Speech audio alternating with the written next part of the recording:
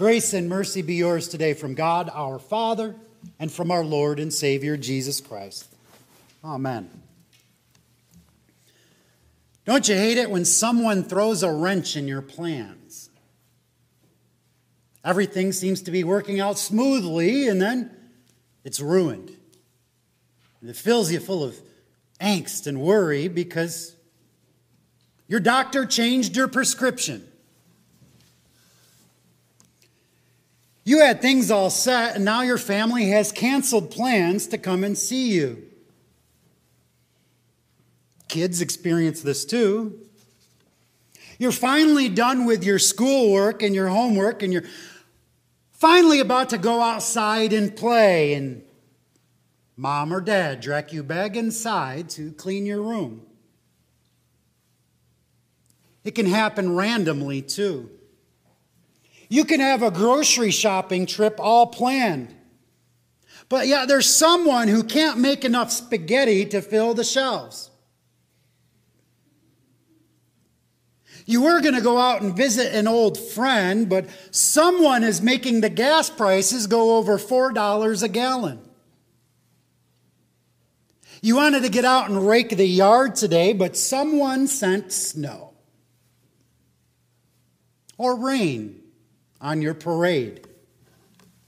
A dash of sorrow that sours all of your joy. Well, just before our gospel text today, Jesus was feeding thousands, preaching to thousands, healing thousands. But also, on the other hand, he'd been rejected in his hometown. His cousin John, who'd been preaching the same sermon, this way of repentance, he'd just been beheaded. Pharisees and scribes come out to investigate him, and of all things, now the long arm of the law was coming for Jesus. Then finally, Jesus says that the stuff coming out of our mouths is defiling us all. That brings us to our text today. Jesus went away from there and withdrew to the district of Tyre and Sidon. On one hand, preaching and healing and feeding, yet also on the other hand, being rejected. The killing of his cousin John and the law of the land chasing after him. Any one of us would have been easily annoyed or even on edge, looking for a scapegoat, someone to blame for empty shelves and high gas prices, someone to blame for ruining our day. We tend to get easily annoyed by others. Many times it's even more personal. Who is it that easily annoys you? There's someone, be it at work or at school or even church, and you avoid them. Think of them. What are they like? Well, they're nothing like you. It'd be great if maybe they just quit their job or got fired or moved out of state. Maybe there's someone here who gets on your nerves. They're nothing like you. It'd be okay if maybe they just changed churches. In fact, there's someone in each and every one of your pasts that you now rejoice over because they're not here to annoy you anymore. Maybe they quit their job, or they did get fired, or maybe they did move far away. Or maybe they no longer come to this church. For whatever reason, they're now no longer a part of your life. And we rejoice over this. It's a sigh of relief. Satan too rejoices. The disciples in today's gospel, they wanted to rejoice in the same way. The disciples are the ones who are annoyed. It seems on the surface they just wanted to avoid more trouble for their master, but no. They wanted to avoid more trouble for themselves. The text says, for she is crying out after us. Look at what she is doing to us. She is nothing like us. This Canaanite, this Greek, this Gentile, she was nothing like them. She comes forward and cries out, have mercy on me, O Lord, Son of David. My daughter is severely pressed by a demon. The disciples are annoyed. And they beg Jesus, send her away, for she is crying out after us. It'd be great if she were just gone. It would be great if Jesus would just send that beggar away. We sinfully think that it would be great sometimes if our lives were free of that certain someone. The disciples were irritated, annoyed. Jesus did not answer her mercy request right away. Jesus' response to her plea for help was, I was sent only to the lost sheep of the house of Israel. And again, it is not right to take the children's bread and throw it to the dogs. Was Jesus annoyed? Look again at the gospel text. Did Jesus say no? Instead, no, it says Jesus did not answer her a word. The answer to the woman's plea for mercy was not yes, and it was not no. It was wait. But then he says, I was sent only to the lost sheep of the house of Israel. Did Jesus say that this woman was not one of the lost sheep of the house of Israel?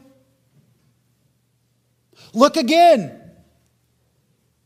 No. Jesus was giving her an opening to confess. To this opening, the woman says, Lord, help me. Jesus' reply, it's not right to take the children's bread and throw it to the dogs. Did Jesus just call her a dog? Look again. Did Jesus finally have enough of this woman annoying him? Nope. Jesus gives the Canaanite woman an opening to confess her faith. And her faith, well, we shall see.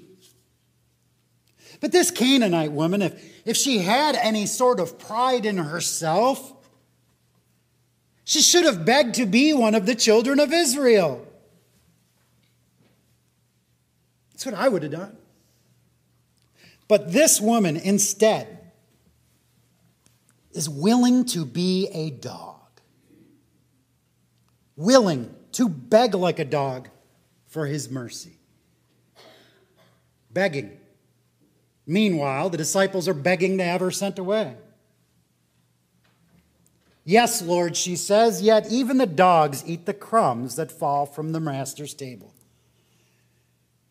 Having given up all pride, the woman was happy to beg like a dog. Jesus answered her, O woman, great is your faith. In this woman's faith, it's not just hoping for the best for her daughter. This woman's faith isn't looking for a magic trick. This woman grips onto something real. God. God in the flesh. Jesus Christ. This woman, whom the disciples wanted to avoid, was gripping for a mere crumb. A mere crumb from her Lord's table. Jesus sees this faith in her. Jesus is the only one who can free her daughter of a demon. Jesus, who has complete power over Satan and all of his demons. Our faith, too, grips onto something real. Our faith grips onto God in the flesh, who goes and dies and rises for us. Goes and dies and rises for his disciples, even though they were annoyed. Jesus goes to the cross and dies and rises for that Canaanite woman. Jesus dies and rises for the people in your life that you avoid. All those people whom we get annoyed by, all those lost sheep. You also were once a lost sheep. Jesus was crucified for you, and Jesus rose for you, because he was not annoyed by you. Instead, Jesus loves you entirely, forgives you entirely. You were one of those who annoyed others, but now, not only have you been found, you've been adopted by God. And for all the moments that you have been annoyed with someone else being around, Jesus died for that specific sin. And for all the moments that you may have rejoiced when someone no longer came to this church, Jesus Christ goes and dies for the both of you. God the Father, instead of being annoyed by the sin of the entire world, sent his Son so that you did not have to pay with your life. Jesus does not get annoyed by beggars. Instead, the risen Christ sees your faith and gives you the opening to express the fruits of your faith. Lord, help me. And in Lent, in our faith, we realize all the wrong we have done. God's word has told us so. We realize how wrong we are when we judge others and avoid them because we're annoyed. We realize that we rejoice when another one of God's own children doesn't show up anymore. Rejoicing in the absence of God creation that he loves is deserving of death. Being annoyed by another one of God's own children is sin. We need to be reminded to beg for mercy. Lord, help us. To give up all pride and beg like a starving dog. To beg like the Canaanite woman. Lord, help me. Martin Luther, on his deathbed, said in his famous last words, "We are all just beggars." And it holds true that I would rather be a doorkeeper in the house of my God than dwell in the tents of the wicked. And I would rather come and fall at my master's table and beg like a dog for a fallen crumb than be anywhere else on a Sunday morning. In the name of Jesus, amen.